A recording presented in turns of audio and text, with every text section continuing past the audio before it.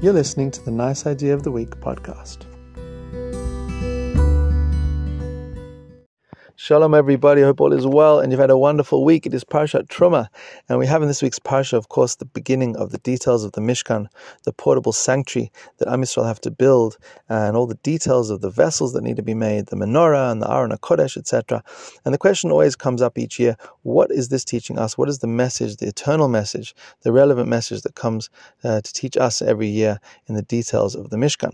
So the Torah begins, of course, with the famous words, or after detailing the things that need to be brought, it says, "V'asuli mikdash v'shachanti betocham." Make for me a sanctuary, and I will dwell betocham, in them, amidst them, not just in the sanctuary, but in the Jewish people, within the Jewish people. And the Shla Kadosh famously teaches that we're not just building a physical edifice, a Mishkan, which is physical, but we're building ourselves. We have to make ourselves into a sanctuary of God. And all the details of the Mishkan are teaching us, with various ramazim, with various hints, how we can make ourselves into a home, a sanctuary for Hashem's light. So one of the messages comes up at the beginning of the Parasha, is in the Aron HaKodesh, the Ark of the Covenant, which of course is going to be the centerpiece, the heart, the engine of the Beit HaMikdash, of the Mishkan. It's going to be kept in the Holy of Holies. It's going to house the Sefer Torah, which Moshe writes from Hashem's mouth. It's going to house the Luchot, the tablets, both the broken and the full Luchot. It's going to house a little specimen of the manna that they ate in the desert and other things as well. And it's going to really represent Torah. The Aron HaKodesh represents the Torah.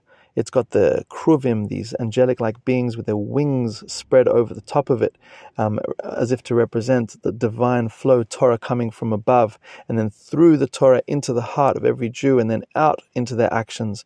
And therefore the Aron HaKodesh needs to be at the heart, the centerpiece of every person.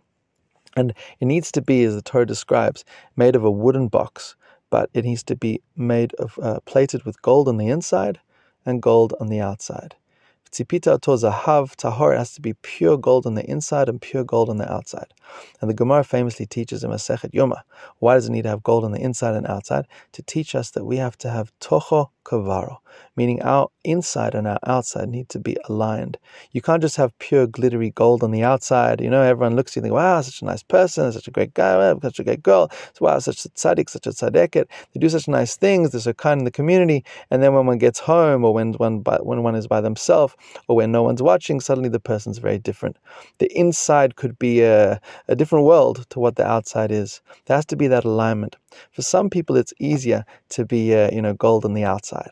But the inside, all different things are going on. For example, they could say when a good friend of theirs has some success, they say, wow, that's amazing, I'm so happy for you, that's fantastic. But on the inside, they could be feeling something else. All different midot are coming up, perhaps jealousy, whatever it might be, a lack of sincerity in the heart. But in the mouth, there's a different story. Some people on the outside, it's easy to be on show, but the inside, it's a different story. And other people, the inside could be pure. The inside is pure. They've got all the best intentions in the world, but they just find it difficult to sort of bring it out into the action, into the world of action. They intended on getting up early. They intended on doing that kindness. They're always intending on doing good things. They always had good thoughts. But in the end, did it actually come out in their actions? Is the outside gold or just the inside gold? Neither is sufficient. One needs to have gold on the outside and gold on the inside. And perhaps a way to achieve this, I think it's a lifelong task to achieve that alignment, but perhaps one of the ways to achieve it is also taught in the details of the Aron.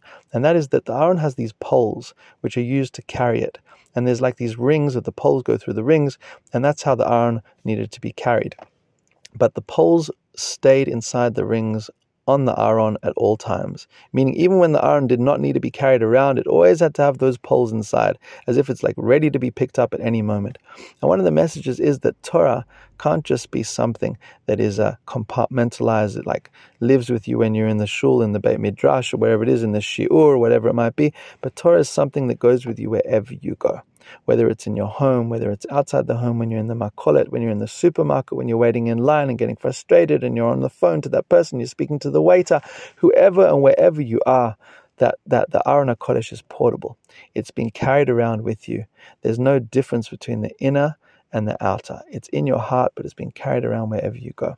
Bezrat Hashem, we should be zocher to learn the various, it's the whole world, I guess, of Torah knowledge, to learn how we can work on building that inner an outer alignment. We don't want to, God forbid, be a fake. We don't want to be a hypocrite. We want to be someone who has that gold on the inside and the gold on the outside. The gold on the outside and the gold on the inside, to have that beautiful oneness, that unity, that yichud of sincerity, both inside and outside. Have a beautiful Shabbos, and Bezrat Hashem, we should learn many messages from the Mishkan in this week's Parasha.